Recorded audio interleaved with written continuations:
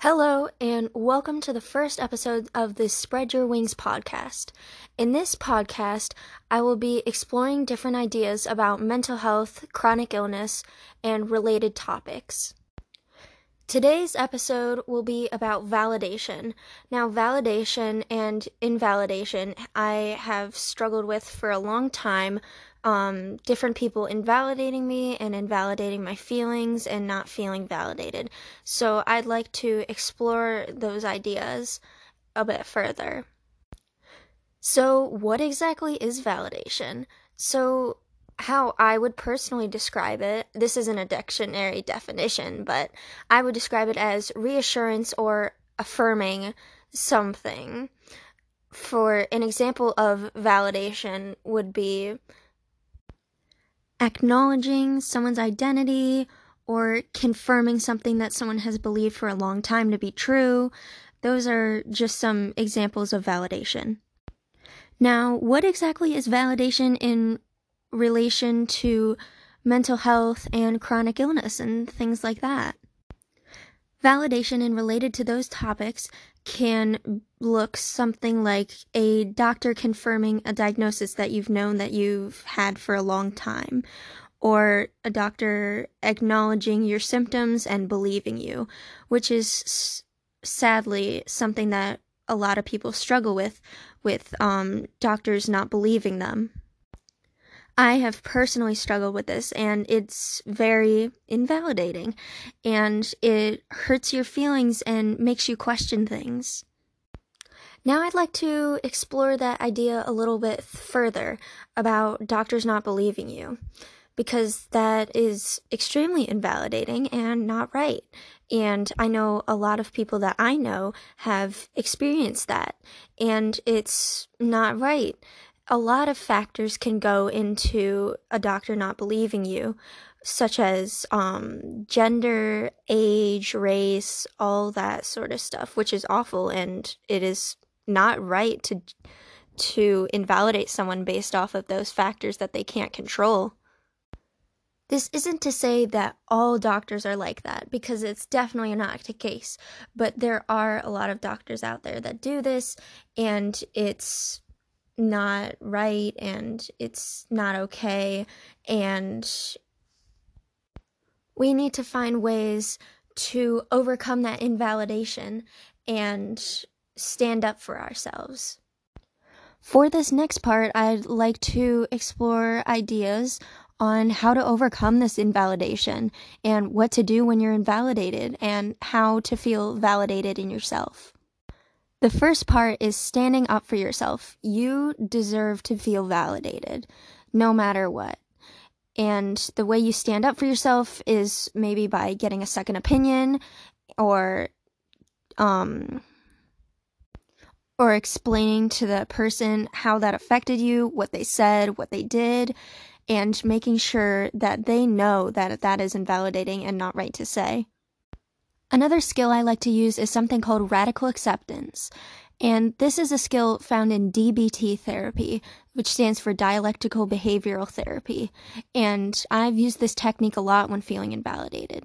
Basically, what this skill is in a moment, if you're feeling invalidated, just using that example, then you would say, okay, I accept what this person is saying, but I know they're wrong, so I'm just going to move on. So it's basically just accepting what the situation is and then moving on and coping with it from then on. Now I'd like to move into my personal experience with invalidation and see if anyone else can relate. So basically, one of the main times I've been invalidated is by my own therapist, which you definitely wouldn't expect, because therapy is supposed to help you, not invalidate you. So that's my... So basically, this is what happened with my therapist. So I have shown symptoms of bipolar since I was in 7th grade. I'm in 11th grade now, and I finally convinced my therapist to get psychological testing to confirm the diagnosis. And she went on to say that it wasn't valid because I was in crisis. But the thing is that I wasn't in crisis, I was just trying to get better. And every time I bring it up, she just ignores it. And that is an example of invalidation. If someone ignores what you're saying and you know it's right. I was finally diagnosed in the hospital when I went for my third time with bipolar disorder. Also, my psychological evaluation showed that I did have bipolar disorder, but my therapist refuses to acknowledge that. And that is not okay, and that is what invalidation can look like. I have spoke to her about it, and we're working through the situation, but I'd just like to share that example, and please let me know if anyone else can relate to that, of doctors, therapists, or whoever invalidating you just because of your age. For example, my therapist keeps saying, well, we don't usually diagnose this in younger kids, even though I'm 2 years away from being an adult. And I just think that's completely unfair to assume that I don't have something because I'm not of a certain age. Besides, like, personality disorders, I understand, but this is something that I've shown symptoms of since 7th grade. And there's no age limit to be diagnosed with this illness. So why would you wait when I could be getting the proper treatment for something? Anyways, enough about that. So let's talk about casual invalidation. So what exactly is that? Maybe, let's just give an example. Someone makes a comment about your eating or your size or something, an insensitive comment. For an example, if you are talking to someone about your struggles with weight and they say, "Oh, there's no need to struggle with that. You look beautiful." That may seem like a compliment, but it can also be a form of invalidation because they're refusing to recognize that you're having issues and that you're trying to deal with problems. Instead of addressing the problem, you're just ignoring it with a compliment, which can cover invalidation.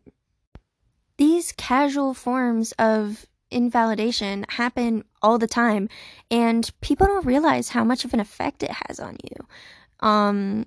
Invalidation can be very detrimental to your mental health, no matter what it is. So if someone ever invalidates you, please stand up for yourself. You deserve to feel validated because you are valid. Your feelings are valid, and you are an amazing person no matter what. So that, I think, concludes all I wanted to say on validation. So this is the end of episode 1. I really hope you all enjoyed. I'd love suggestions for my podcast, and constructive criticism would be nice. Anyways, thank you for listening, and stay strong, everyone.